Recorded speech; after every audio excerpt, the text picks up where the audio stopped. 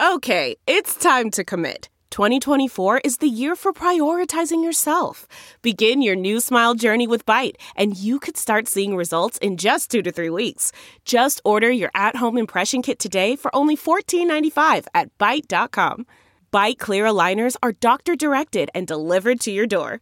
Treatment costs thousands less than braces. Plus, they offer financing options, accept eligible insurance, and you can pay with your HSA FSA. Get 80% off your impression kit when you use code WONDERY at Byte.com. That's BYTE.com. Start your confidence journey today with Byte. A red bus was excavated. Pregnant ladies and little kids better get the hell out of the way, because I am running. I'm like Forrest Gump, dude. I am running. So the Titanic was the biggest ship on the ocean, but that didn't mean it was unsinkable. Okay. All right. I want you each to use ombudsman in a sentence next week. I got one for you. My name is Kevin, the official ombudsman of the Just Press Play podcast. You like apples?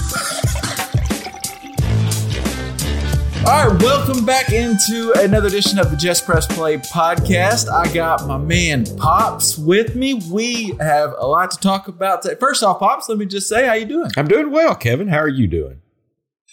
I can't complain. You know, I'm kind of thinking about all the. I know a buddy of both of ours, Dylan's out there, been working storm damage after Laura came through. I know Louisiana got hit really hard. Yeah, it seems like, and we were fortunate. I don't know for sure, but Texarkana, it seems like y'all were pretty fortunate over there, right? We were spared. Yeah, we were really spared here. And here in Little Rock, it came through in those hard storms, and there were some trees down, but for the most part, it was not the damage we thought it could be. So I'm thankful for that, but I'm also thinking about all the people. I've seen some of the footage from like Lake Charles specifically, and just different areas in Louisiana. I mean, it is torn to pieces. Yeah. And of all time, I mean, there's never a good time for your home to get ripped apart, but now of all times, where you don't know if you don't really want to put a bunch of people in a shelter. It's just it's a crappy time, and I'm thinking a lot about the people in Louisiana and affected by this storm, and the people like Dylan out there working and trying to get power back, because that's not fun either. It really this one I don't know was brought home because where we live, hurricanes is not something we typically worry about. So it's like, okay, hurricane. I hate it for the coastline and all that, but this one was going to had a good chance of getting Texarkana. And it veered to the east. And so it was, it just brought home to me, while I was very thankful that it missed us.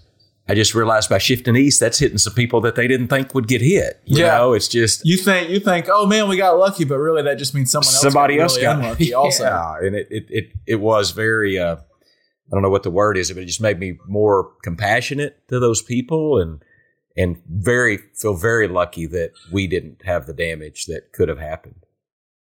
Yeah, that's a good point. I can remember all the time, especially it seems like Texarkana, knock on wood, is one of those areas growing up where a tornado may be coming, but it seems to split or move, or it doesn't really, like the warnings are all there and then ends up being okay.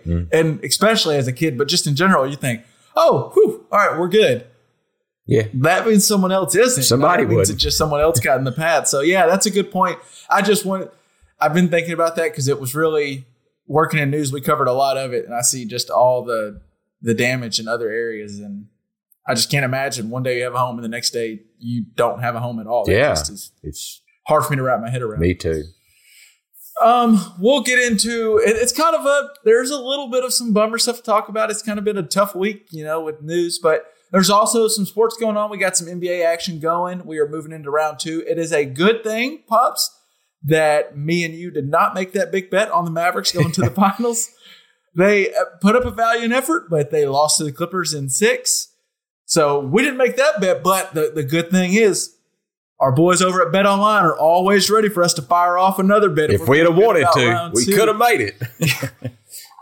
Yeah, so there's no shortage of action going on. College football has actually started back. The UCLA Bears won the first game of the college football season on Saturday against Austin Peay. Let's go Peay. Let's go Peay.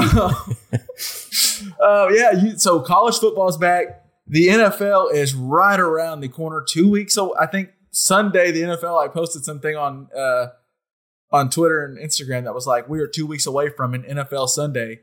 which is insane. We're close. And there's no shortage of places to bet when it comes to betonline.ag. They have everything you could want. They have all the NFL, NBA, UFC, boxing, NASCAR, soccer, all the action you want. Plus, they offer hundreds of live casino games, poker tournaments, and the best props in the business right now. If you visit betonline.ag on your computer or mobile device and join, you will receive a welcome bonus. BetOnline.ag is your online wagering experts. Pops, I'm just saying, one thing we did throw out there early was that it's possible that the Heat could be dangerous in the NBA playoffs. Yeah. They've moved on to round 2. I think as we're recording this, they are tied 101 to 101. Oh no, sorry. They're up by 8 with a minute left against the Bucks. So it looks like they could beat the Bucks in game 1. So I was watching a little bit. There, so yeah, I was watching a little bit right before this, and the Heat were giving them hell. They sure were. So our Mavericks pick may not have panned out, but if you did try to cash in on all the picks we had, you might be all right if you went a little heavier on the Heat. We're going to have a guest join us in a little bit later to talk some NBA action. We're going to get into all kind of the round 2 and the end of round 1 with Donovan Mitchell and Jamal Murray. Do you know, Pops, are they allowed to miss? I don't think those two guys I don't know, but they are fun to watch. I've always liked Donovan Mitchell I guess, was he from Louisville? Wasn't he? From Louisville. Yeah, I don't remember him being that crazy good, Crazy thing, Pops, he didn't start playing basketball till 16. He was a baseball stud. Wow. Like, he was like a prospect for the MLB. And then he's like, this basketball stuff, he kept growing. They're like, this basketball stuff might be something you should do. His freshman year at Louisville didn't even really play, and then started playing his sophomore year, and he has just blossomed. He is a full-fledged star. And Jamal Murray, on the other hand, might be the best player on the Nuggets, which is a team that has an MVP candidate in Jokic. So that's saying a lot. It's fun. I can't wait for that game. I will be somewhere watching that game tomorrow night. So we'll get into some basketball talk in a little bit. I wanted to start, and this is a somber note, but I just thought this was worth leading the podcast, and it's the news of Chadwick Boseman passing away at 43. Shockingly, I mean, I think his family knew he was in a rough position. Apparently, he's been battling colon cancer for 4 years privately. Yeah, I don't think he even told his friends that he was battling this cancer, and he was still. Not only was he putting out movies, when he got diagnosed in 2016, he went on to give us Black Panther, 2 different Avenger movies. Thurgood Marshall, 21 Bridges, and The Five Bloods with Spike Lee. The dude was putting out movie after movie after movie, and we didn't even know, just straight up battling cancer. And I wanted to throw this out there, and we're going to get into how we've gotten to not know him, but he came out of nowhere. We didn't really know who he was before Jackie Robinson, and then before Black Panther really was when he hit the stage in a big way. But I've seen people, and usually when people say this, they don't mean it in a bad way, but you say like he lost his battle to cancer.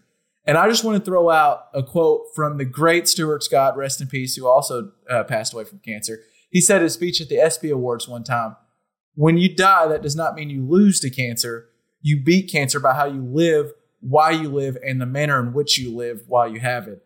And Stuart Scott embodied that, and I would say Chadwick Boseman definitely embodied that. Friday night, when you heard the news, I mean, I'm going to tell you the truth that I don't have he's not someone I cherish. I've grown to really like him, and I really like his movies. Mm-hmm. And I didn't realize it would hit me that hard. Maybe it's the surprisingness of it, but when that notification hit my phone, it was similar to the way the Kobe news when it hit my phone. I was just like, whoa. Yeah. What? I thought it was wrong. I thought it was a fake article or something. What did you think when you heard it? Well, I heard it on Saturday morning. I got up to do, my work I do on Saturday morning. And the first thing I do is I open, I think MS News or whatever comes up on MSNBC or whatever comes up. And it said Chadwick Boseman dead at 43. And I was like, you have to be kidding me. It blew my mind. And I think a lot like you said, he wasn't anybody that he's not like, I don't know, Luka Doncic or Michael Jordan or Kobe Bryant even or anything like that. Nothing just super special, but I liked him. I liked the way he carried himself. I thought he was a very classy guy. I really liked him, and it hurt. It did kind of hurt. It hurt because I thought he was such a classy guy and carried himself so well, and he was gone at 43, and we didn't even know. I think, kind of to your point, he didn't put that out there. He didn't whine and moan and ask for a bunch of sympathy. He just dealt with it the best he could and kept working, kept putting his head down and going to work every day. I'm impressed with the guy, and I hate we lost him. And this was something me and you talked about a little bit before we started recording. I think we were on the phone maybe earlier today, but oftentimes when someone passes away, you hear all the stories about how good they were. I mean, and one because you're not going to sit here and talk about the bad moments of a person the day they pass away. But sometimes it's more than others. You realize, oh, wow, this guy wasn't just a good guy. He was a bright spot of everybody's life that he touched. And that is what I've seen from Chadwick Boseman. I already really liked him. I've seen him on some interviews. Like you said, I thought he carried himself really well. But there was all these different clips. I'll try to put some in the show notes, but Twitter was a cool place for 24 hours. Just all the different clips people were sharing. Remember when Chadwick Boseman did this? Remember when he did this? And I have so many. There was one time he was speaking it was after the Black Panther, and he was speaking about a child. So during the time these movies were coming out, apparently he was going and seeing children who were diagnosed who were terminally ill with cancer. He would go visit them a lot. Yeah. And we didn't even realize this was at the same time he was battling cancer, which is even more to me. But he was going and seeing these kids, and he was talking about one child who was really excited to see Black Panther, read the comic books and couldn't wait, loved and wanted to watch the movie, and the kid passed away before the movie could come out. And to see how that hit Boseman, I mean, he like it hurt him like he lost his child. And wow. And then there was a moment at the MTV Awards after Black Panther when he won an award, and instead, as he got up there, instead of accepting the award, he called up James Shaw Jr., who, if you remember, was the guy who fought off the gunman at a Waffle House, the black guy who fought off a gunman at Antioch and got shot but saved multiple lives. And he said, "I don't deserve this award. I'm not a hero. James Shaw Jr. is a hero," and called him up to the stage. And James Shaw Jr. was like in tears. He couldn't believe what was going on. And I just think there's video after video after video of Boseman was just a fantastic human being.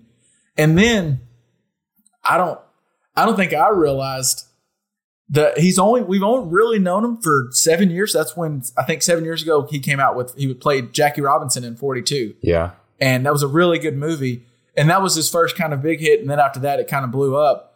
And so it's a short career, but in that 7 years, he's put out, so he did Black Panther, and then he did two different Avengers, Infinity War and Endgame.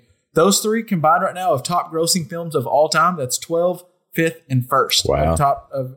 So, I mean, he is a star. And then not only was he the first major black hero with Black Panther, he also played Thurgood Marshall. Yeah. I mean, he played, like I said, he played Jackie Brown. Or Jackie Robinson. And then he played James Brown on Get On Up. And I'm just saying, Pops, I don't know if I hadn't seen Get On Up. I haven't either. I heard someone say he did that biopic and it was really good. And so I've seen Jackie Robinson, and I saw that before. And then or it's 42, I think is what it's called. Yeah, 42. I saw that, and then I watched Get On Up this weekend. And he did those within, I think, like a year and a half of each other. And those two human beings are two totally different human beings. And he played both so well. I mean, Get On Up, Dad, you will love it. Especially, I know you enjoyed some of his music. Yeah. So I think you will love that movie. It was way better. I didn't even realize it was that good. And it's on, if you have HBO Go or Max or whatever it's called now, it's on those streaming. It was just a good movie.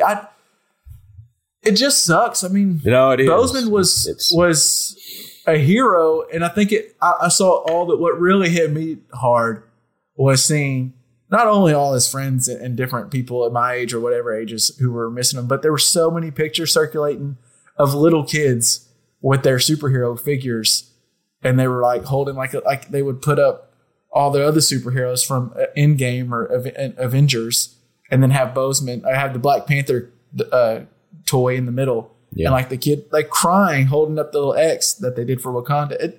It's just sad. He really touched lives that he doesn't even realize the amount of lives he touched. Well, and I want to say this, Kevin. I've seen a little bit of backlash about some people that commented. You know, he put out a Instagram post that I think he removed about his Operation 42, and I saw it today. I looked at it, and he looked very thin, very, very thin. And I guess especially when you think of him as Black Panther, as a buff, huge, just a buffed up guy.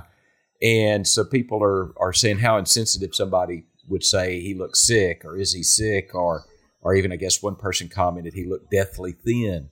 Well, I've seen a person that I've known that's been, thick and healthy looking, and then they look skinny. I think that's a fair question that people ask. I don't think they mean anything by it, negative. They're just concerned. And so I wish people would cut some of those others slack that may have said he looked thin, because he did. When I saw that, I would have asked the same question. I'd have said, "Ooh, I wonder if Chadwick Boseman may be sick or something." I think you use compassion about it, but it's okay to say that with care and compassion.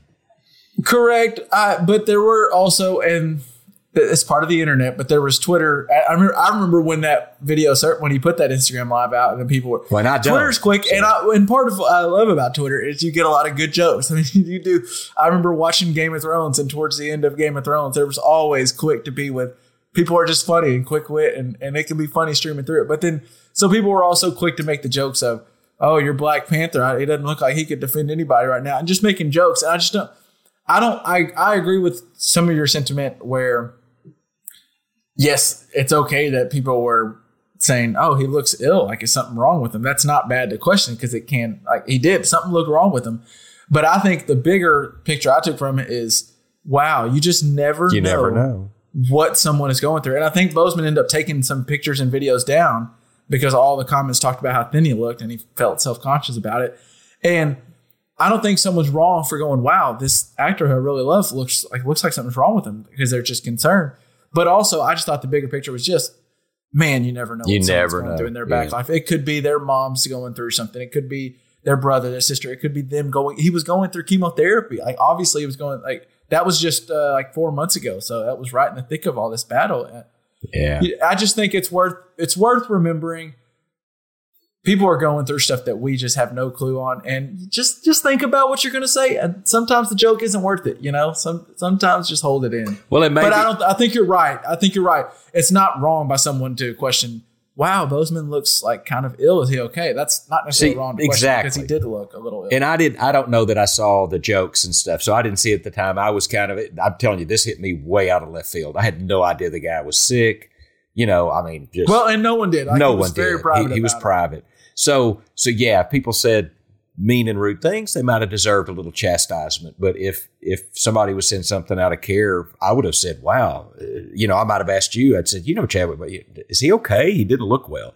And I think that's fair, and I think that's a compassionate heart. And I don't know. I hate we lost him. I think he was a pretty cool dude, and I hate that it happened this way. With a lot of those movies, like we mentioned, with especially the three that were in the top 12 grossing with the Avengers and Black Panther, Boseman was a superhero on the big screen. And there's a reason those movies are some of the top grossing films. It's because we like watching the movies where where the superhero, where the good guys come out on top. Mm-hmm. And right now in our country, we want to come out on top. We're going through a rough time, and we want a superhero. We want to come out on top. No, and we just lost a real, like, he was a superhero on the big screen, but Boseman was a superhero for a lot of people in real life. So we just lost a superhero, and it just sucks. And death happens, and it sucks, and it'll be okay. But I feel bad for anyone who even knows him or his family with him, because obviously he was a great guy. And then it just sucks we lost him. And then on top of that, a couple of days later on Sunday night, we learned that John Thompson passed away at 70, 75, 79. I would say 78 sometimes. For some reason rings a bell. But for those who don't know, I know more of, at least as an actual coach, because he's been active while I've been alive, is his son, John Thompson III, I believe it is. He was the coach of Georgetown. But John Thompson was the coach of Georgetown for a long time, coached Allen Iverson, Alonzo Mourning. I've seen this reverberating through the NBA world and through the basketball world, kind of. But for those who don't know, can you give me a little background on John Thompson, or what you know, or what the death means? Well, I did look up a little stuff about him. He was 6'10". I think he weighed about 240 when he was playing college ball. He played for Providence, the Friars, where he was honorable mention All-American in 1964. He played 2 seasons for the Boston Celtics. Both of those seasons, they won NBA championships. Now, he was the backup to Bill Russell, and I think his stat line was something like, we've heard of that guy. His stat line was something like 3 points, 3 rebounds, 2 assists. He was a kind of a bit player. But interestingly enough, he retired after 2 seasons. So he was there 64, 65. He retired in 66 to start coaching. And he started coaching. He's from the D.C. area, Washington, D.C., went to high school and coached, I think, 4 years before he moved on to Georgetown. I think he took over a Georgetown team that was 3-23 the previous year. And within, I think, 3 years, had them in the NCAA tournament. They won a title. I think he was they've fallen off a little bit since then. Certainly. Like at one point when he had things rock and rolling, Georgetown was one of those perennial, right? Absolutely. You always thought tournament time, like Georgetown's going to be in it. Reckon with. I really sorry to interrupt. No. I really liked John Thompson, and I am going to say this. He bothered me a little bit when he said publicly he wasn't going to recruit white players, and to me, I thought, well, that seems, if you're not going to recruit a player for his race, that doesn't seem right to me any more than it would be to not recruit a black player for his race. But I think in retrospect and reading a little bit about John Thompson, he lives through some experiences that I can't even comprehend, that I'll never understand as a white guy, in this time and place. And so I think he was doing everything he could to help the people that were closest to him. And I respected him for always speaking his mind. He was strong-willed. And there's a story about one of there was a guy of ill repute that was getting close to some of the Georgetown players. And John Thompson got wind of it, and he called the guy in his office, just them two, and called him in his office. And I don't know if it was just them two, how this word got around, but he got upset with him, stuck his hand in his face, and he says, "You will leave my players alone. You will not bother them again." And this guy, who's apparently kind of had some mobbish ties or whatever, never bothered Georgetown again. I mean, never bothered John Thompson again. I mean, he was a man that was strong and forceful and said what was on his mind. And I have a lot of respect for John Thompson and the way he conducted himself. Well, and 2 players that he coached that went on to be, I know one's in the Basketball Hall of Fame. I think Alonzo Mourning made it as well. But both Alonzo Mourning and Allen Iverson have said, they had this exact quote, which really hit me. It's one thing, coaches have a big impact on players' lives a lot of times. Like, that's not surprising. Both of them said John Thompson, quote, saved my life. That's big. And AI, if you've watched any of the documentaries on him, maybe the 30 for 30s or heard his story, he's one of the basketball icons. Like, he's not up there like best player, like GOATs. When you have the LeBron, Michael Jordan, Bird, Magic, like, you don't usually get AI in there. But when you just talk about basketball legends, someone who's a cultural icon, especially for black athletes, but just anybody watching basketball at that time, he's up there. And he said that he would have not survived past college and made it to, like, literally been alive long enough to have an NBA career if it wasn't for John Thompson. And, like, talks about how he's his dad. It's his dad that it's not his biological dad, but he was like a father figure for him. Alonzo Mourning says the same, and like all the other players said the same. I even saw players who played for John Thompson III who talked about John Thompson like he was their grandpa they never got to see, or their second grandpa. I mean, I just think he was a hell of a man and a big difference in a lot of athletes' lives. Of course, we know the Mournings and the AIs, but there's countless other athletes that probably went through Georgetown or through the D.C. area that he touched their life and changed their life. Did you mention there was this guy named Patrick Ewing that went through there? Yeah, true. And he was pretty much a stud. And what I read too was that, Patrick Ewing got a lot of grief because of his look, and he was a very dark, color. And John Thompson went through a lot of that at a different time, at a more rough time. And that's why I think he was so drawn to Patrick Ewing. And I'm going to tell you, Patrick Ewing is a guy that's stood out, and I have a lot of respect for the way he's conducted himself. So I think John Thompson had a good set a good example for a lot of people and did a lot of good things. It sucks. We've done too many pods, I feel like, where we've had to talk about the passing of someone that was a big figure in sports or in just in the world.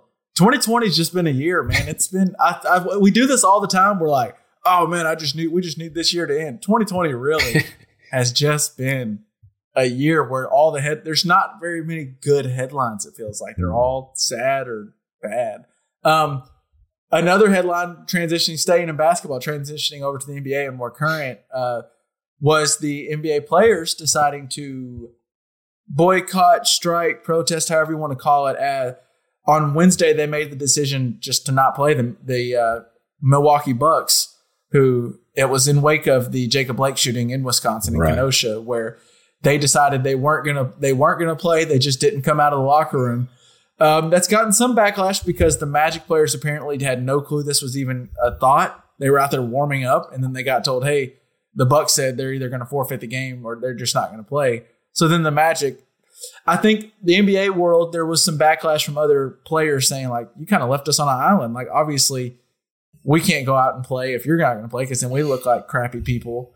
And I think it was a bigger talk, but so they decided, and I want to get into that with you, but they decided to not play, and that led to the NBA playoffs halting for Wednesday, Thursday, and Friday. Mm-hmm. And then MLB players boycotted some games. The MLS boycotted some games. NFL players boycotted practice.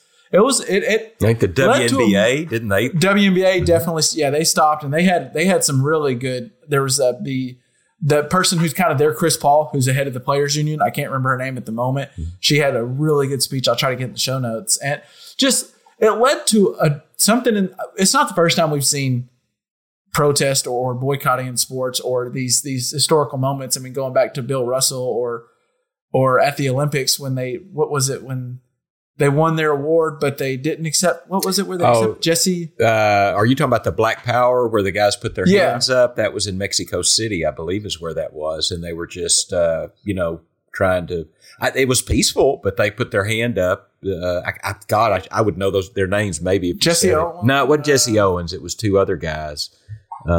This was after, I think, Jesse Owens.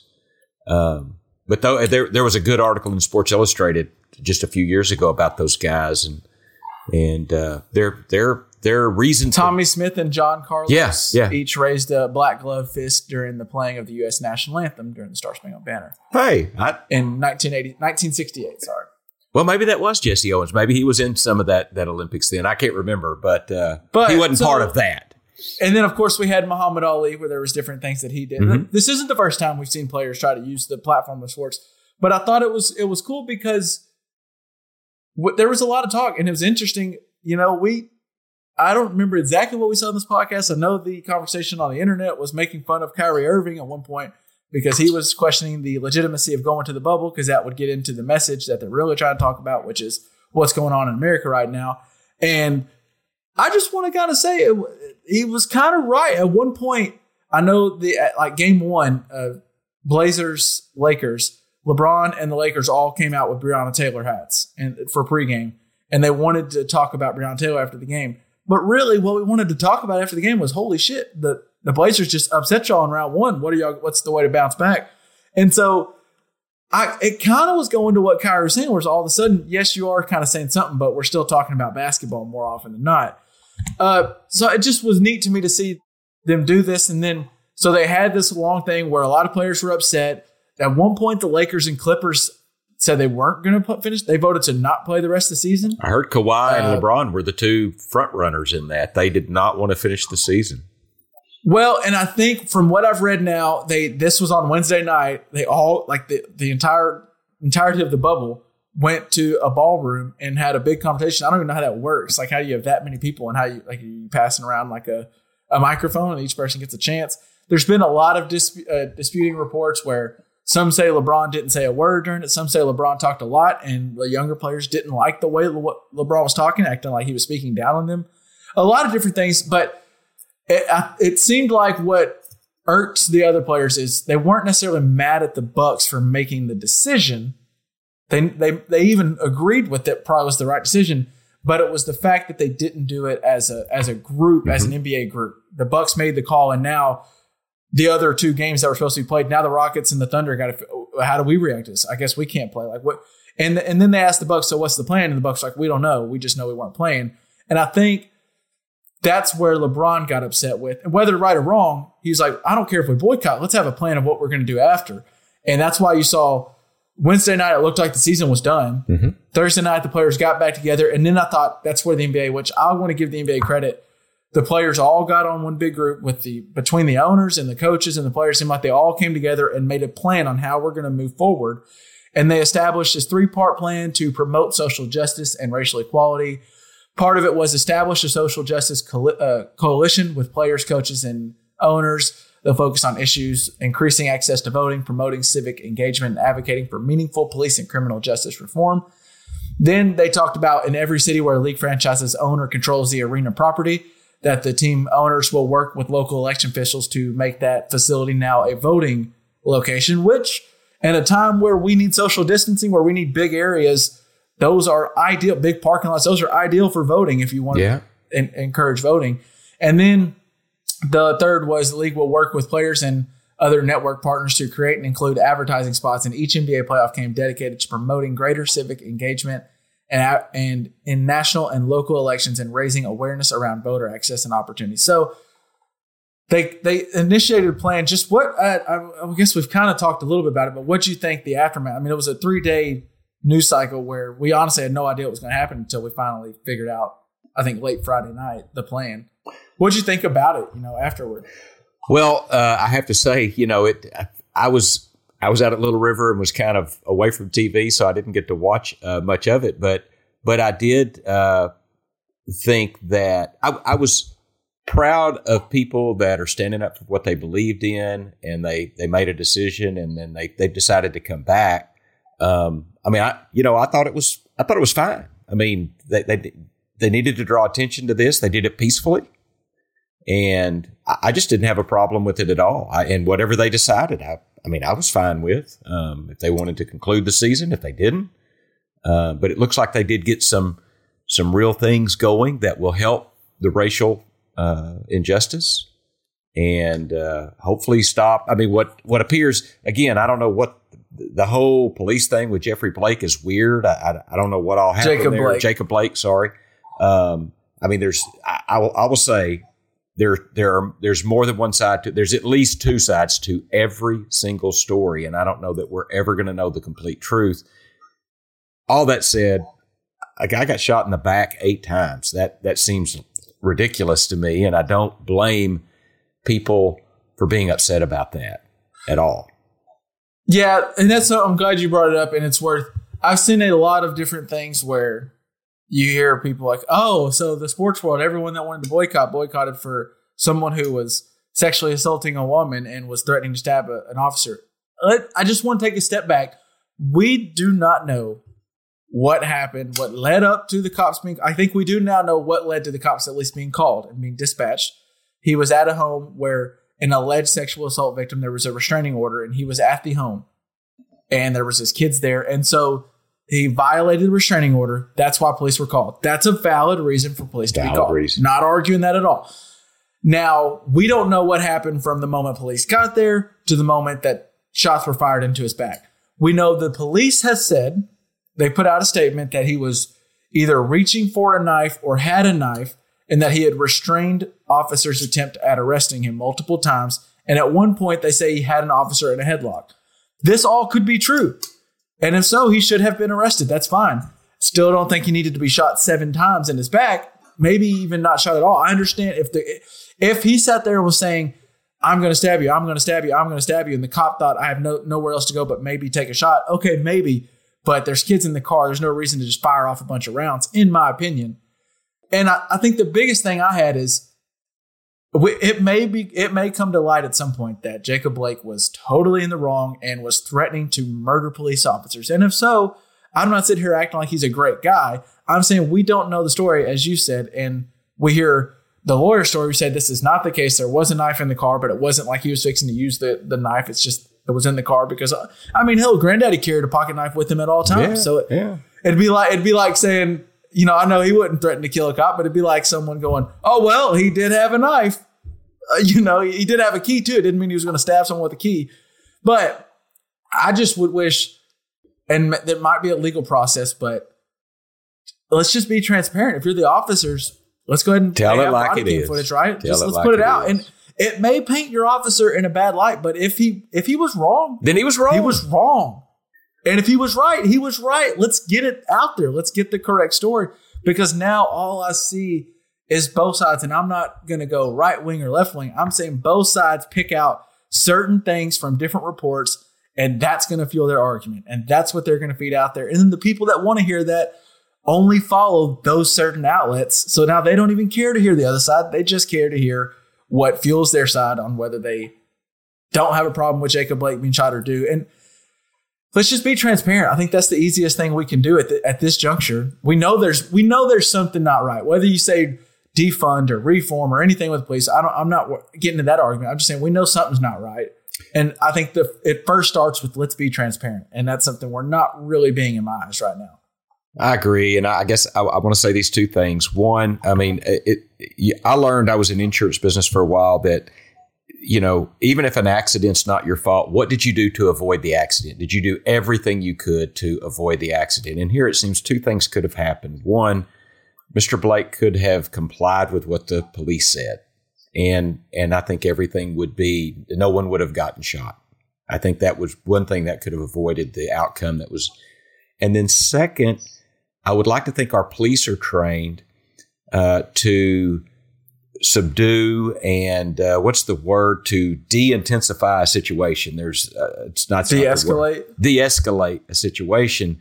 So if tackle the guy, or I think there were two of them. Anything shooting should be the very, very last resort. So there's enough room for anybody to take anything I just said and argue either side legitimately, and I'm okay with that. But I'm saying, had either one of those two things happened, nobody would have got shot.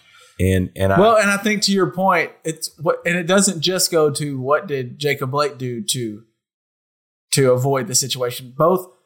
We don't know how, and again, I don't know how the cop initiated that interaction. He might have came in and tried to be very polite with Jacob Blake and say, hey, let's go outside. And Jacob Blake was in a rage for all we know. We just don't know. But maybe the cop went in there and said a racial before thing. Anything was even said, he had his gun pointed at him. He was ready to rock and roll. I think the problem we get to is sometimes officers show up to a scene with an outcome they're expecting, which means that officer may or may not have, I'm not saying that, just an officer shows up to a scene and they're already going, all right, let me get my hand on my gun because this is going to happen at some point.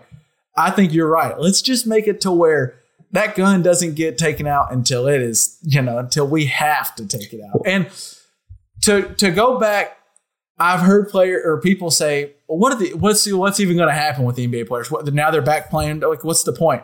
I don't know. Maybe it doesn't do a whole lot. Maybe it does. I don't know. But at least they're trying, and it was peaceful, as you mentioned. At least they're doing something. And I can only imagine,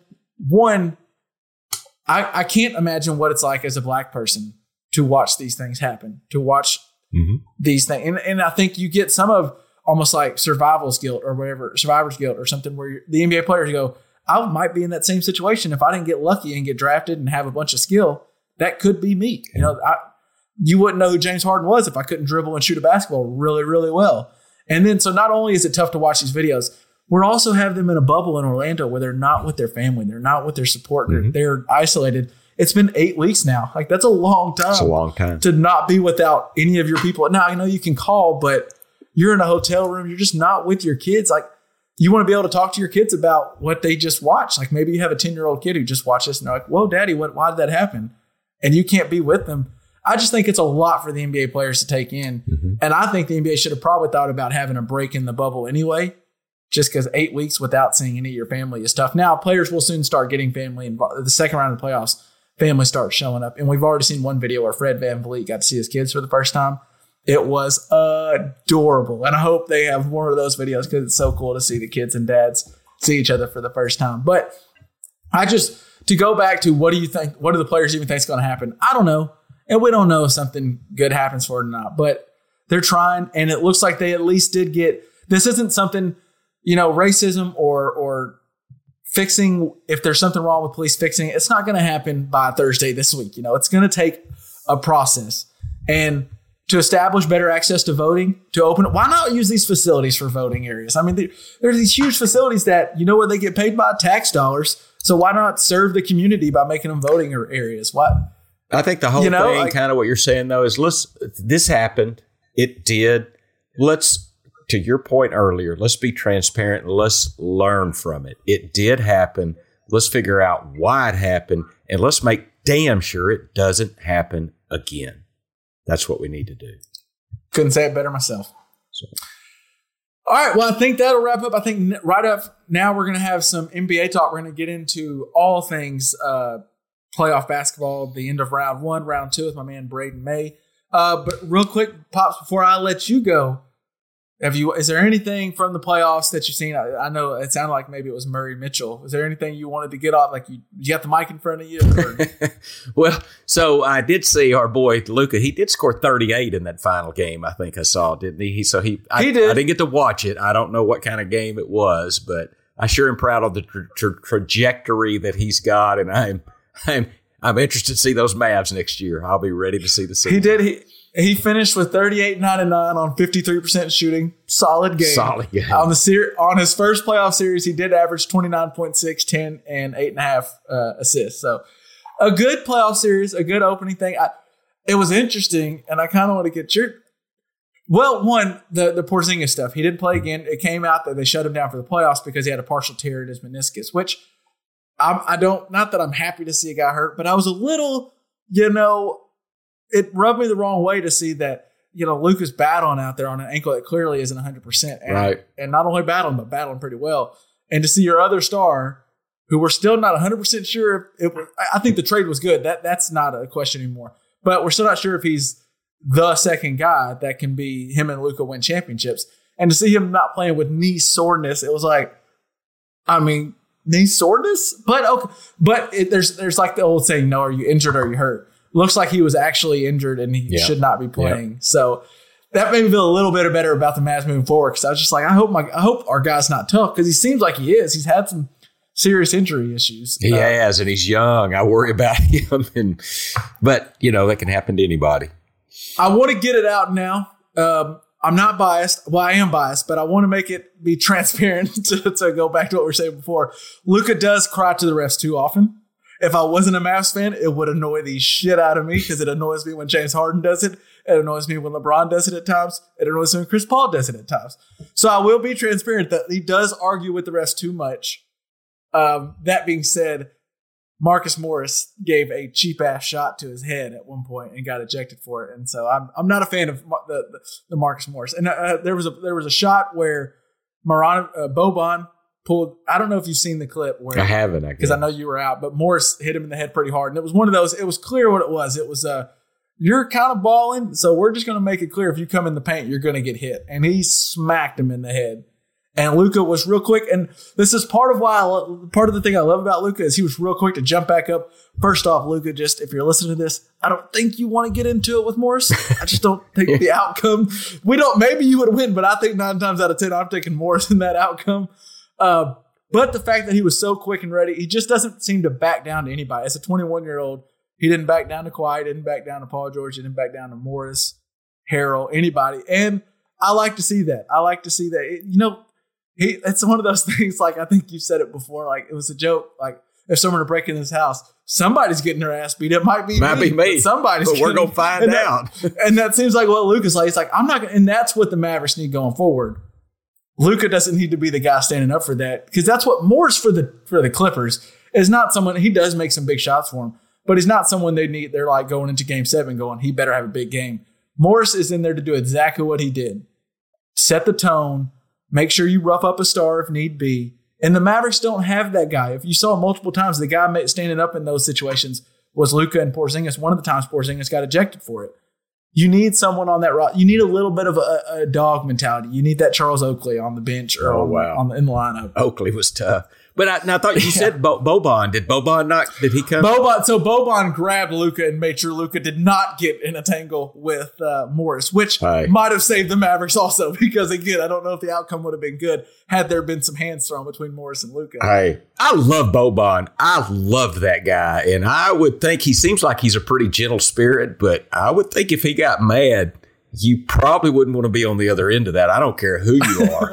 Boban's a big man. He's a big man. But God, I love him. Just the more I hear about him, I think he's just a great guy. And he seems to be like the NBA's like every single player loves Boban. He seems to just be, he plays hard. But he's a gentle soul. He's a fun guy.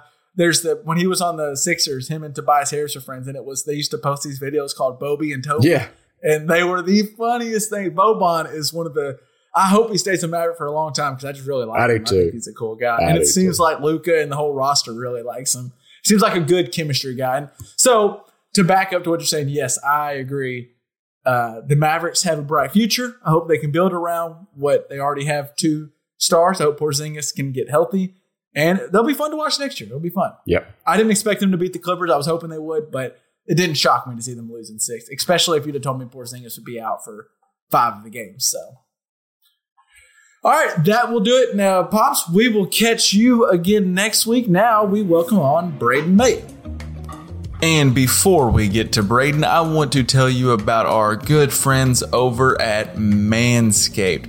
Guys, those manscaping accidents are finally a thing of the past. The Manscaped Lawnmower 3.0 has been beautifully designed to reduce all those, not necessarily reduce, almost minimize, they're gone. Those painful nicks and tugs, all that. That's all a thing of the past we don't have to worry about anymore. This is the 3rd generation trimmer coming from Manscaped, featuring advanced skin-safe technology, so you keep your bad boys nice and smooth without any of that painful accidents that you've had in the past. The Manscaped engineering team obsesses over technology developments to provide you the best tools for your grooming experience. And they spent 18 months perfecting the greatest trimmer ever created and just released this Lawnmower 3.0. When I tell you this thing is premium, I mean premium with a capital P. The battery even lasts up to 90 minutes, so maybe you have one of those longer shaves. Maybe you forget to put it on the charger. Either way, the Lawnmower 3.0 has got you covered. It's also water resistant, so it allows you to shave in the shower, and has an LED light which illuminates all grooming areas for a closer and more precise trimming.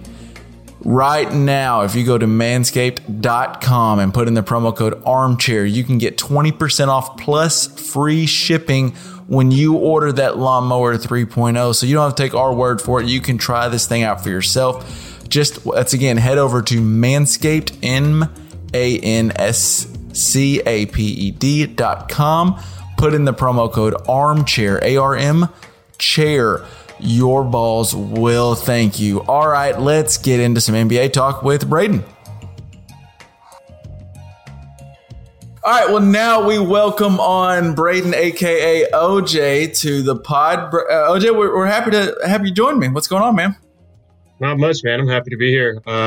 Watch a lot of basketball. Usually just tweet my thoughts out, and pretty much just ends up me talking to myself. So I always love a chance to talk some hoops. It ends up being you just talk to you. Well, see, I do that a lot also. So, and especially with the way they've brought back the bubble, where at one point it felt like March Madness, where games were going on at 12:30 throughout the rest of the night. So I was pretty much just watching basketball nonstop. That was the best. It's from 12 till 10, pretty much every night. Yeah, that was heaven. So we are recording this. It is 10:19 on Tuesday night. We just got done watching the Game 7. Interestingly, on a couple of podcasts ago, we were talking with another person about how it was Uncle Tony, I think, brought up that the scoring is crazy and they're scoring in 120s and all this. And then in this series in particular, we had Donovan Mitchell and Jamal Murray who just forgot how to miss. And then Game 7, we got what all the 90s true hoopers or the lovers of the old basketball got an ugly 80-78 game. The Jazz lose. I guess initial thoughts. What'd you think about the game? What was your instant reaction from it? I thought it was disgusting. I think most people probably did. I mean, it was horrible. It was exactly what I thought this series was going to be like. Going into it, it was probably my least anticipated series. I mean, other than the East top seeds. Like Brooklyn. Right. But other than that, I wanted nothing to do with this series. I just thought it was going to be boring. I don't like either of these teams. I don't think either of them are legit. And I mean, then it just turned into a one-on-one battle, and every game was electric, must watch TV. And then this game, I don't know if it was fatigue. I think Jamal got hurt, even though he kept playing, and it was hard to watch. It really was. Well, see, and part of that will be where I'll disagree. I've noticed that you're not a big Nuggets fan. I didn't think the Jazz, especially losing Bogdanovich, I didn't think they had a real shot at making any noise. Yeah, that was tough. I've been a little bit of a Nuggets kind of closet believer, just thinking if things happen right. And then we got the Jamal Murray Jamal Murray is one of those guys. This isn't the level he reached in this series is new, but we've seen him do like these games here and there. And so I thought if this is Jamal Murray, but then Jokic, before the series, we would have had a big argument and I would have thought I was right. I don't know for sure because the Joker kind of showed up and then disappeared at times. And an MVP candidate doesn't do that. What is your thought? I know you have strong opinions about the Joker. I think my Nuggets disbelief started last year when the Blazers played them in that 7-game series, and I'm a Blazers fan, so I'll admit my bias a little bit. They just rubbed me the wrong way. I hate the way that they play around Jokic. And my whole Jokic thing is, I guess the way I feel about him has a lot to do with the way I see people talk about him. Like, I think he's a good player.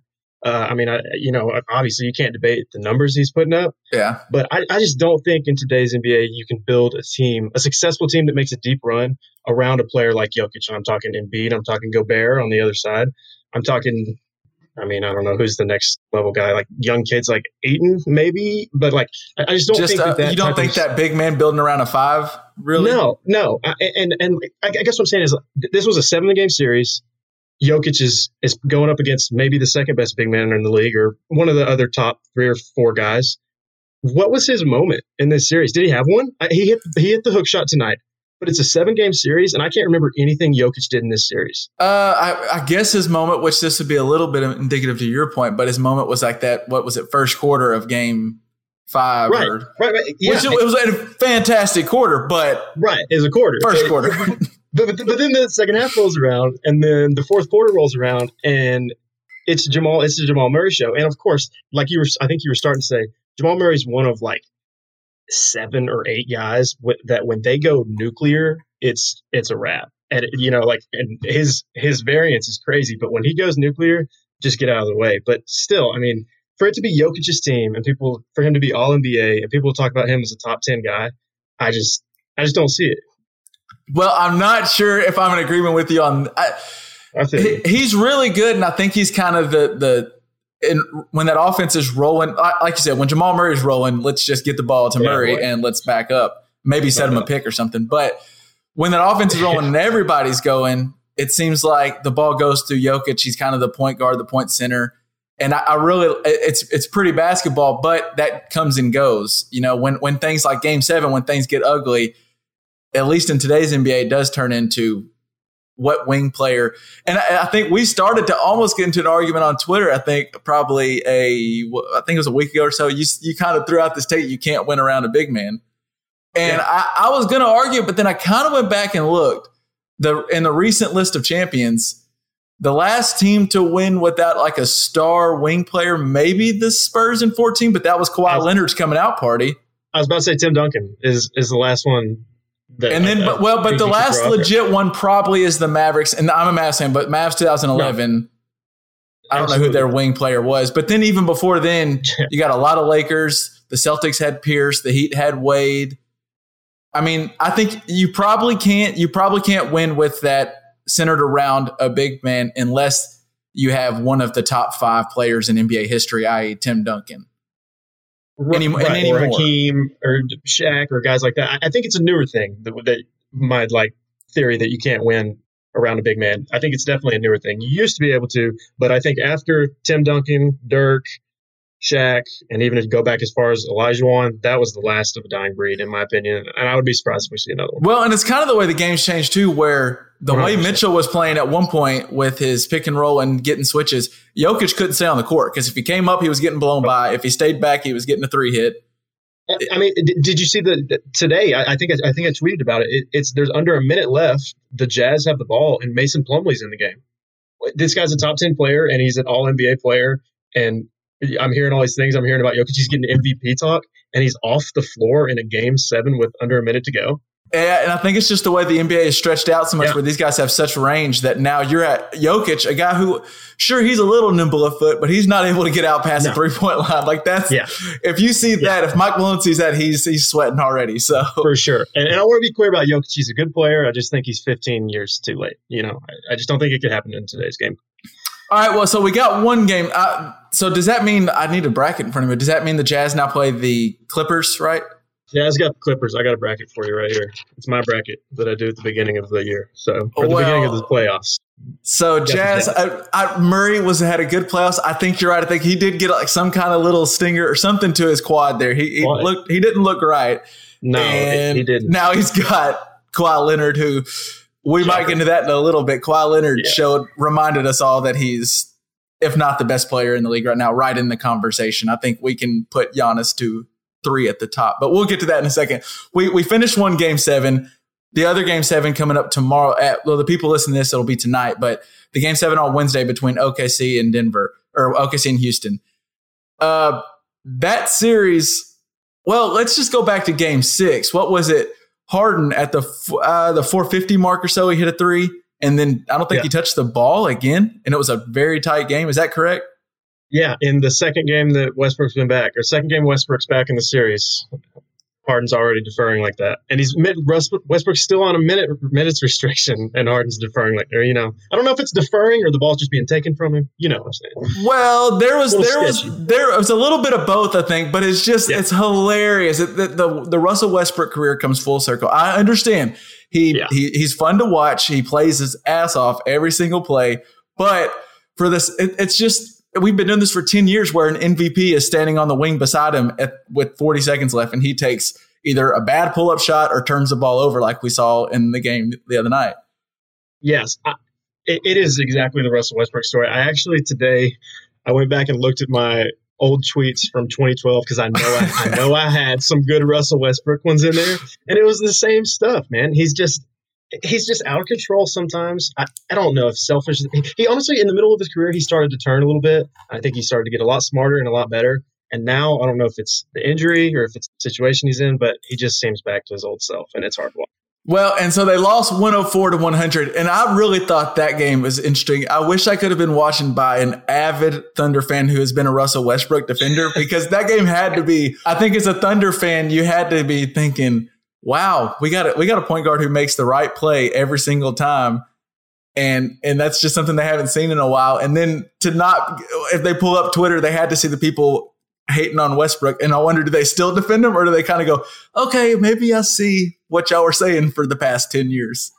Yeah, I know a lot of people from Houston and not a lot of Thunder fans, but I see plenty on Twitter, and God, I would lose my mind if I was a fan of either of those teams. Just the back and forth volatile nature of the Russell Westbrook show, and it would just drive me crazy. Well, and I had a problem with Harden at some point. Like, say what you will about Russell, he wants the ball. I think the problem with Russell right there is he wanted to put out the Thunder. 100%. If I'm Harden, and if I have Harden on my team, the MVP, probably the best. His game annoys me. I could go on a big rant about his game, but he's one of the best one-on-one players in the game right now. And there's like a video, someone put it out on Twitter. There's a video where for 4 straight possessions, he didn't even really make didn't look like a guy who wanted the ball. Like you see Donovan Mitchell in Game 7 tonight, he was calling for the ball. Harden looked like he was like, oh, Russ is going to take it. Okay, I'll just go stand in the corner. And that's not what I want my MVP doing, right?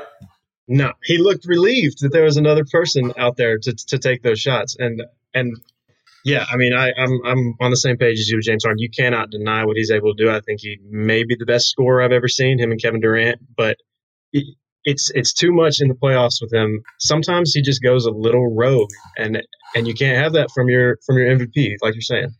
Well, and I know Houston fans have given us for years he's tired. They have so much workload. Well, we had a 3-month or 4-month break before the bubble started.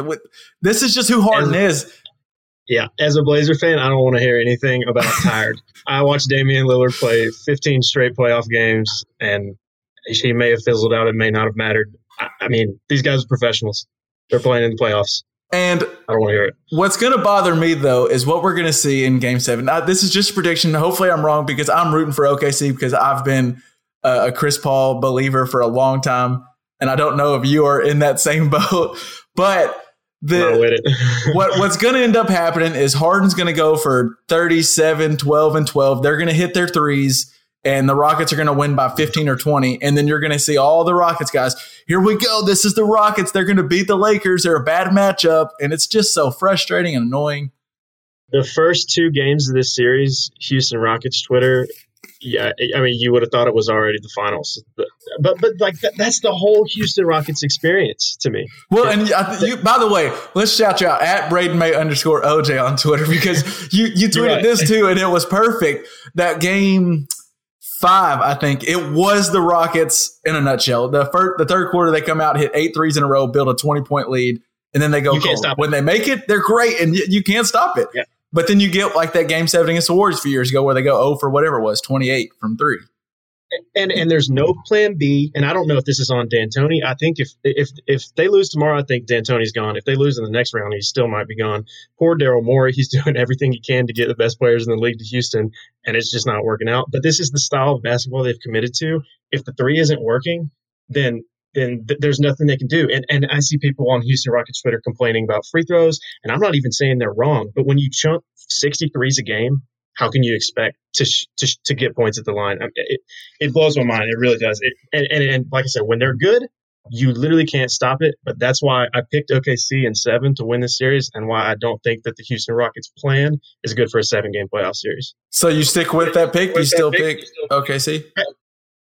I don't think OKC's look good at all. I think Houston should win tomorrow. I'm not going to go back on my pick because I wrote it down on August 17th, and it's on this piece of paper right next to me. So I'm going to stick with OKC.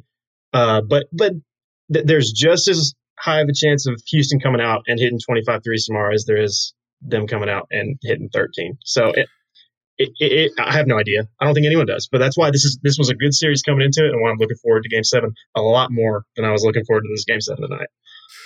Moving on to the other game that we watched tonight would be the Boston-Toronto. Boston's now up 2-0. No Gordon Hayward in this series, and they've reached the funny. We talked about the roller coaster that is the Houston Rockets. Well, we just watched in this Boston-Toronto game the roller coaster that is Marcus Smart. I don't think that man has ever met a shot that he doesn't think is going to go down. Insane. No chance at all. He's got this same confidence as Russell Westbrook, and he's almost as bad as a shooter as Russell Westbrook. But you're right. He will take any shot in the books, and if he hits them, it swings a series, and that's exactly what we're seeing. And I think it's Brad. So the reason we're bringing this up, if you didn't see the game I think it was the fourth quarter, he opens the fourth quarter with 5 straight threes. Was that right? One of them was an and one. And he hadn't hit the red side of a barn the first 3 quarters. He couldn't do anything. And then all of a sudden he's making 3 after 3. And I think this is one, if you ask Brad Stevens, if you got him in a room, or if we got me, you and him got in a room, we just said, what do you think about Marcus Smart shooting? He'd go, I wish he would take less. But Marcus Smart brings so much to the Celtics that I think it's the same way back in the day the Celtics actually used when they had Perkins, when they had the big 3 08 Celtics. They would give Perkins a few touches, even though he was god-awful down there and probably got you a bucket every 10 touches. But they would still give him a few just because you got to keep that defensive guy happy that's going to box out all game and do all the dirty work. And that's what Smart does. I respect his game. If he could just take maybe 4 less threes a game, he'd be better for the Celtics. But then he has a night like he did tonight where he hits 5 and wins the game for him. And he also hit 5 in Game 1. In Game 1, he was 5 of 9. So he's 11 for 20 in the series. He was 2 of 15 from 3 in the first round. And another shout out, I looked this up and tweeted it earlier. In the history of the NBA, with players with over 1,800 3-point attempts, Marcus Smart had the 9th worst 3-point percentage. He's quite literally one of the worst 3-point shooters of all time. And he's 11 for 20 to start this series. Well, and I think Marcus Smart sees like some of the analytics, and he sees some of the other guys like the Stephs and Harden. He goes, well, see, they shoot 10 a game because if they make 4 or 5, it's worth it. And I get that logic. But the problem is, Marcus, is you don't hit 4 or 5 a game You shoot him at 30%. You're 30%. Yeah. So he's interesting. Go ahead. This is just obviously this is not true, but it feels like when guys like that, like Marcus or like Kendrick Perkins, when Kendrick Perkins makes a dunk, it feels like it was worth 3 points. Or when Marcus Smart makes a 3, it feels like he just scored 4 points. You know what I mean? Because they have to work so much harder to hit these shots. It just feels like it's a bigger swing. So before the series, I believe you were taking Raptors, correct? Yes. Has that changed or?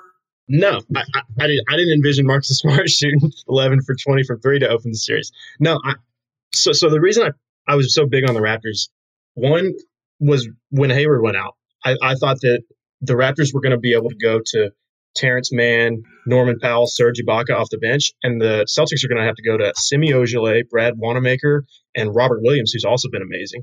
But I just thought the Celtics were going to get killed in those minutes. In game one, Ojeleye, Wanamaker, and Williams were all +5.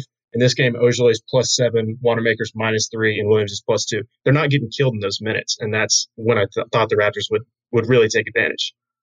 The problem with me with the Raptors, and I've had this conversation with other people, that they are a tough team, and I knew they were going to be a tough out. They kind of have that as the saying that gets the broadcasters love, the championship pedigree. There is something to that. They do have that best coach in the league too.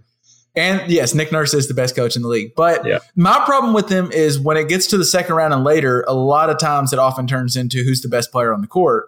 Mm-hmm. And I love Pascal Siakam as a player. I just don't think he's ready. He's not there yet. Whereas Jason Tatum, he might not be, in our list of top 5 or whatever. But he's ready to be the best player on the court in any given game. Yeah. And that's why I took Celtics, even with Gordon Hayward being out, because I just think when it gets ugly, Pascal has when he gets ugly and they need him to get a bucket, it turns into an ugly post possession. It's not what I really want to see. He still can end up with 20, 10, and 5, but it's just not what I want to see, really. Yeah, so as someone who has put some stock into the Raptors in this series, I was watching, I watch all the games, but I was watching this one tonight and thinking to myself, who do I really feel comfortable with the ball?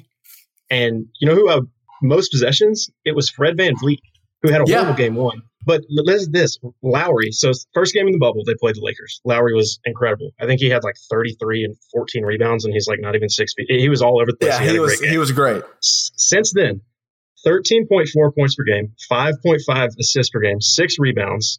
He's missed 2 games, 3 turnovers, so only 2 more assists than turnovers per game. 37% from the field and 28% from 3. He's horrible right now. He just can't figure it out. May I remind you, this is the Lowry. I think we're we're a little brainwashed after we watched them win a finals, partly due to Kawhi Leonard just going 100%. And this is the Lowry that was with DeMar DeRozan that never got out of the first round, or at least never could even win a game against Cleveland. There's a reason why they struggle in the playoffs often. I like Lowry, but it's tough when he's your first or second best player, unless you have the best guy on the court at all times, like they did last year in Kawhi Leonard. Yeah, I agree. It's the same old thing with Lowry.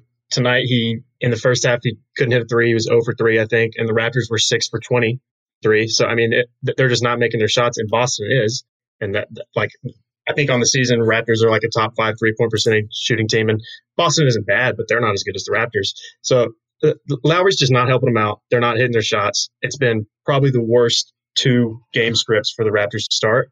And to go on your Siakam thing, I think we might do Giannis later, but Siakam to me is just, he's I don't know if this is disrespectful to either party. He's 70% of Giannis. It's he'll face a guy up, he'll jab right, he'll spin back left and back him down. And then if he can't bully him all the way to the basket, you've just wasted 14 seconds and get nothing out of it. Yeah, he might get there one day, because if you look at his progression as a pro, it's been great to see where he started just 3 or 4 years ago. But he's a great second best player. He's a great Robin. He's not ready to be Batman. I think personally, that's why I'm giving up on the Raptors in the series. It's early. It's still only 2-0. I just don't trust him because I don't trust.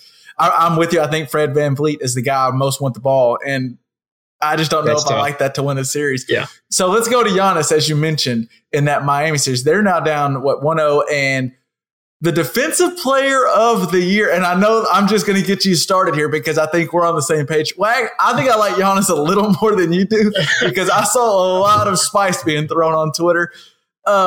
The defensive player of the year was guarding Jay Crowder while Jimmy Butler was going off for 40. And side note, how hilarious was it that Joel Embiid is out there just trolling the Sixers front office by talking about how good Jimmy Butler is?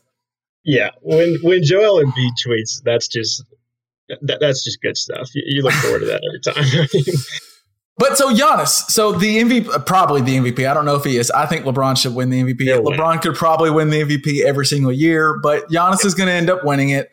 Also, like as I mentioned, one defensive player. Then after the game, they even asked him, like a reporter asked him, "Did you want to guard, or why weren't you guarding Jimmy Butler?" To some extent, he was like, "Why would you ask?" And he was like, "Because you're the defensive player of the year," and he was going off. I don't know. And he was like, "No, I do what coach says."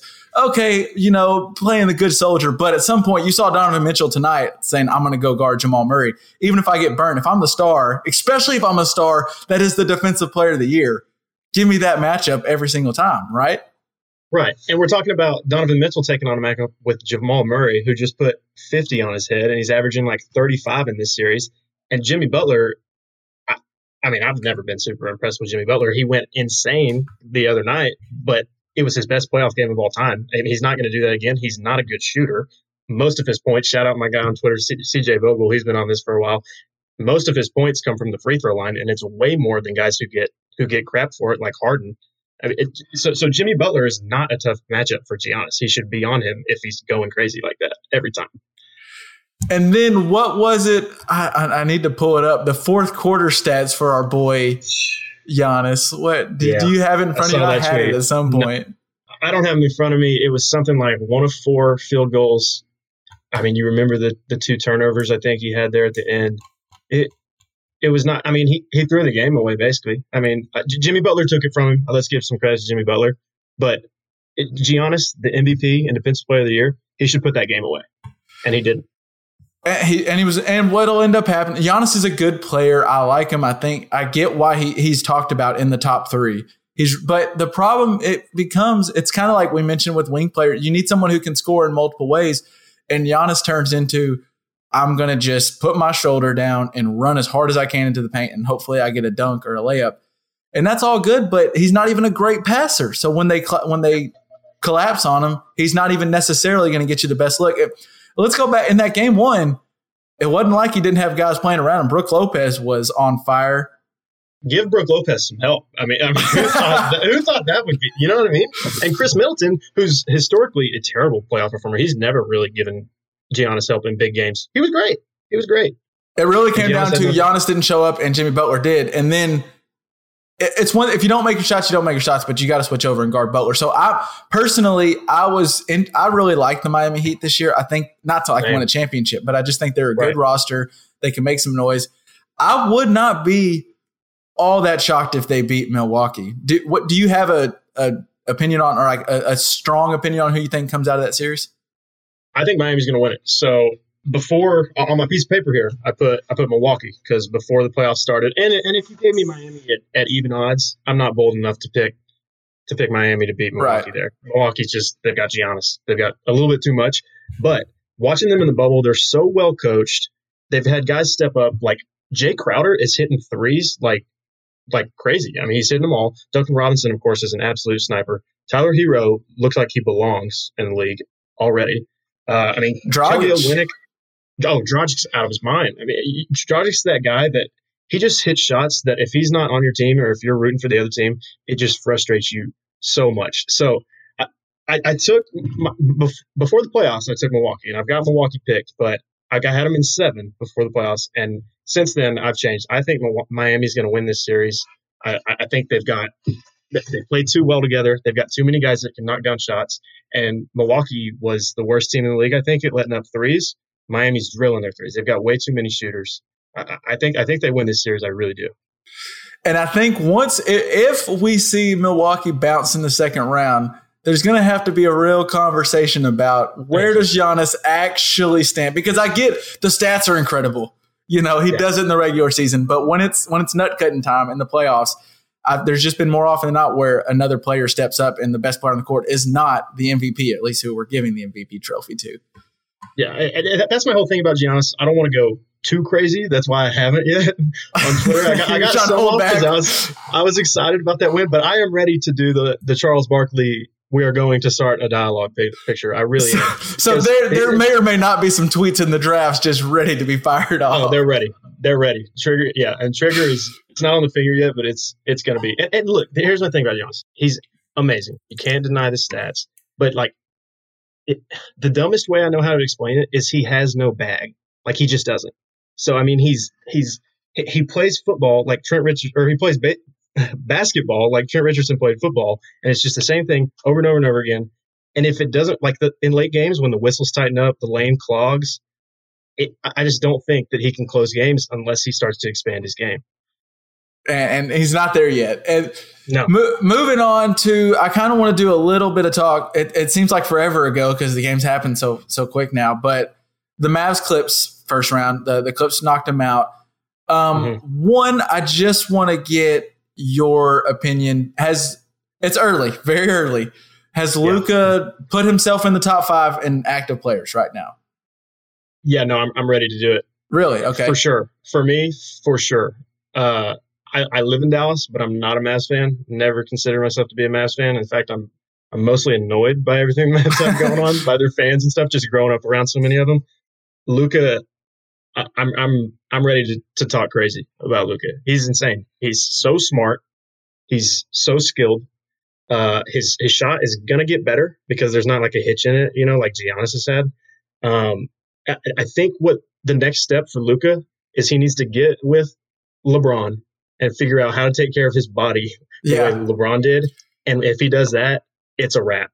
Well, that was the only real red flag besides every team that picked anybody ahead of Luka. You're going to take that to the grave. But the only red flag really was, he seems to have a little bit of a weight problem. He kind of fluctuates and might not hit the gym. Baby fat. Yeah. Yeah. But if you watch his game is there. And I think you're right. If he can get, and it's easy to say because LeBron is one of those guys who I swear spends probably half of his day in the gym or in some kind of cryo chamber or some crazy thing.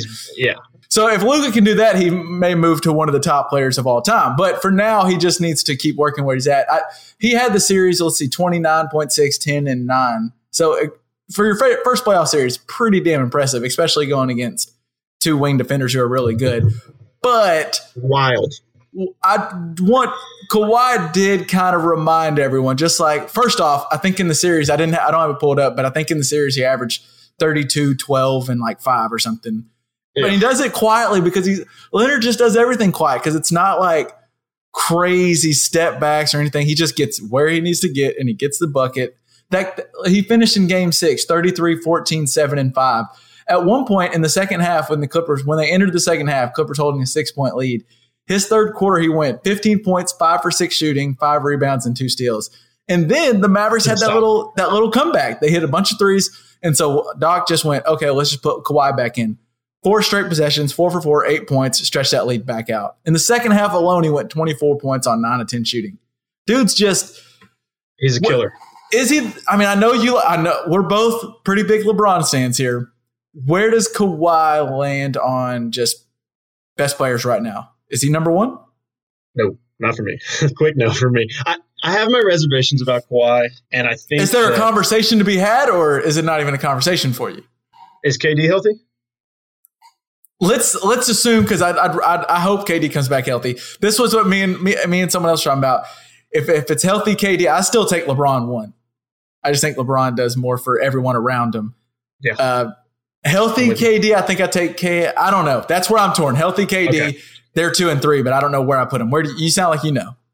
Well, it's a top 5 for me that it is really interchangeable. It's LeBron, KD, Kawhi, Harden, and then, like I said, I'm throwing Luka in there. So Kawhi in that top group, he's just such a killer. He's the best perimeter defender in the league. If he's guarding you and you're not a top 10 player, it's most likely just clamps. On offense, he can get to his spot like no one I've ever seen before, turn around and shoot a missile right over you. I don't know how it goes in, but it never misses, and it usually doesn't even hit net unless you're playing the right. Every time Mike Breen's calling his game, every shot he takes, he's like line drive, but they all go in. Like they're all line drive shots, but they go in. So, I mean, in an era that's abandoned the mid-range shot, Kawhi is just knifing through the playoffs every year, dominating from the mid-range. So, like I said, I have my reservations about Kawhi and some of the context around some of his team accolades, but as a player, individually in a vacuum, he's in that top 5. I don't think he's number 1, but he's up there. I think some people are hesitant, and I don't know if this is you or not. I know some of the hesitancy to put him up there is his regular season stats don't always jump up. It's what he does in the playoffs. If you're going to put him up there, it's what he does come playoff time. I don't know. I mean, if the Clippers do win another championship, or win a championship, not another, but if he wins another and wins final MVP with the second team, he's got to get that talk needs to be had. The same way this Giannis talk needs to be had, this Kawhi talk is going to need to be had about, is he the second best player or the best player right now in the game? Yeah, I think we need to see how it happens. Because you can talk, you know what I mean? I mean, all rings are not equal at all. And Kawhi wouldn't have one of those rings if certain things didn't happen. And the other one, you can debate about how important he was and whatever. You know, like I said, I don't want to do it. I don't want to do it. It's a conversation for another time. Right. He's playing amazing right now.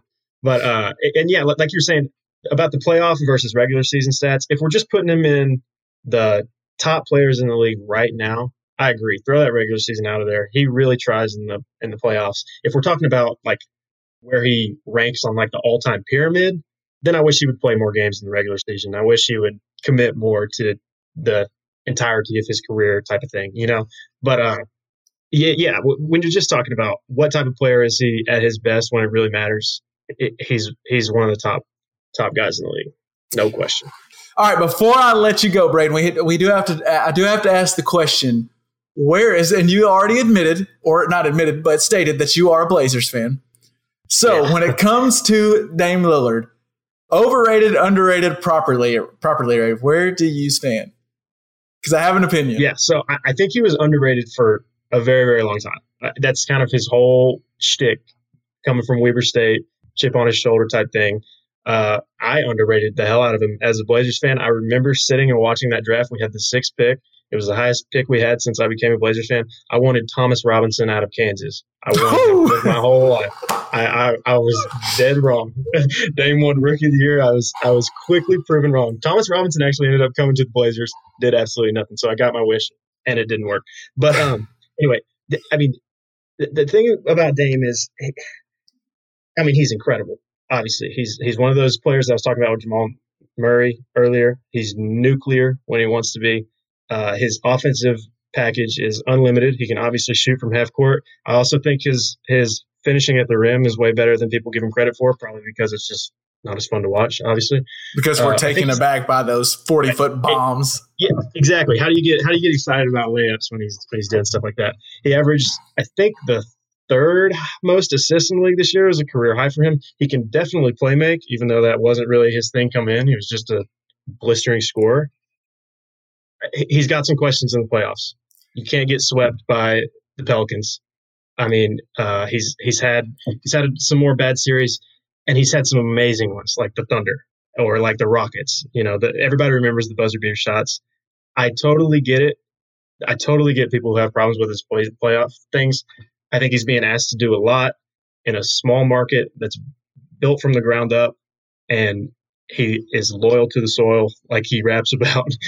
So I appreciate it. But I will admit that my bias, I probably overrated because of my bias, but I think he's gotten back to leveled out where he needs to be. See, I think you were correct. At one point in his career, he was definitely underrated.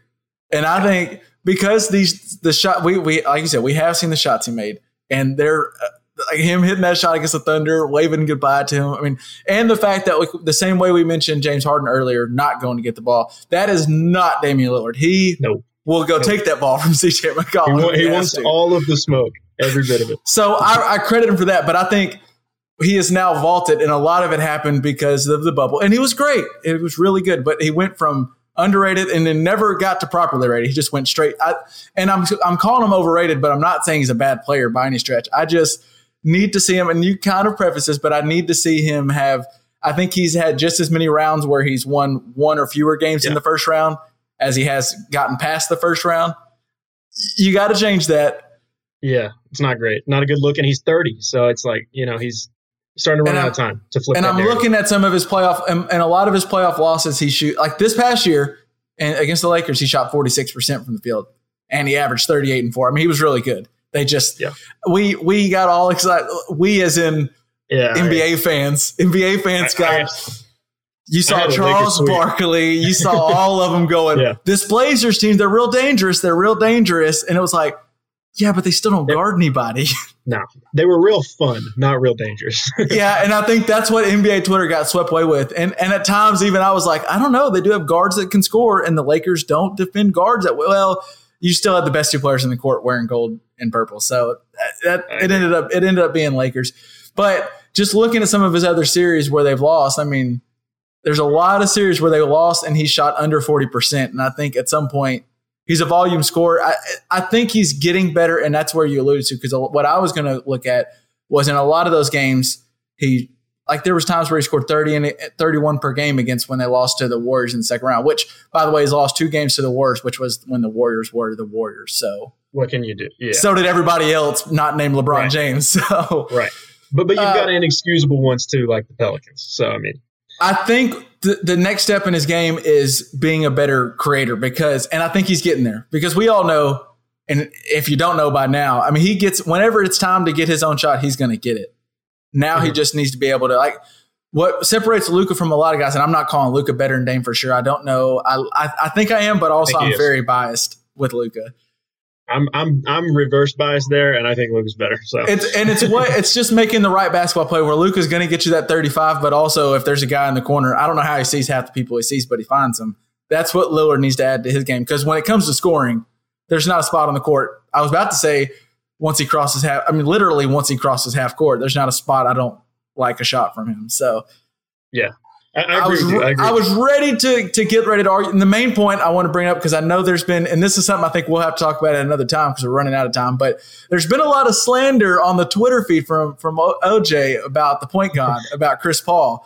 And he has some playoff early exits as well, but I think I could argue with you on him. Real quick on Chris Paul. I think he's an incredible player. He's one of the greats, the point guard, whatever. There are only 2 teams in Western Conference history that have never made it to the conference finals. Not even finals, the conference finals. The Hornets and the Clippers. And he had teams good enough to do some things on those teams. If you're going to that Hornets team, I'm not sure. The Clippers, yes, 100%. 100%. The last year on the Hornets I agree. First couple years in the playoffs, most people, I think you should give them a little slack in their first 2 years in the playoffs. The last year on the Hornets, they had some decent players. Like I said, I'm not even worried about him getting to the finals. He's never got to the conference finals as the best player on the team, and people say he's undisputed best point guard of his generation. I don't know. Like I said, individually, he's an incredible player. I try not to put a ton of stock into team accolades, but I just think, and like I said earlier, the way I kind of rate people is based on how I feel about them versus the public. And I just think he gets a little bit too much from the public. I can see that a little bit, but also I think if we really broke them down, there's some of those series. It's a conversation. I think it comes down to opinions. Yeah. Context matters. My favorite thing that Chris Paul's doing though, and it was the shot. There's the camera angle from Game 6 the other night where he's just staring at James Harden from the free throw line. Well, they're both they're both waiting to rebound and someone else is shooting, but he's just staring at Chris Paul or at James Harden. And he's sitting there going, you wanted Russell Westbrook over me. And as you lamented on Twitter, not only did they trade Chris Paul for Russell Westbrook, 4 first-round picks, everything. Their entire future. If this James Harden and Russ thing didn't work out, or I think this is the last year of it, but if it doesn't work out, there's no hope for them in the future. If it doesn't, I think we're already slowly seeing. I agree. You can't be what Russell is, and it doesn't the wear and tear eventually get to you. And I don't know what his contract is. I think it's $200 million still left on that bad boy. So crazy.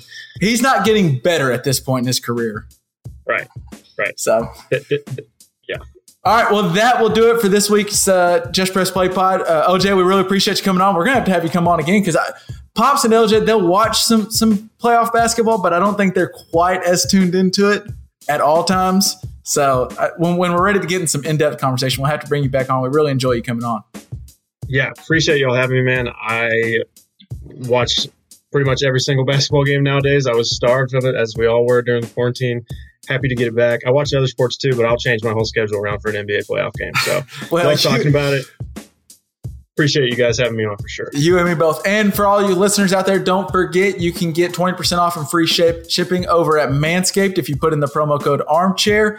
And if you're going to go put your bets down, that's something we'll probably need to get Braden on it too, to talk about putting your bets down. If you're going to put them down, do it over at betonline.ag. Get a free bonus for first-time users right now. OJ, we will catch you again next time. Peace out.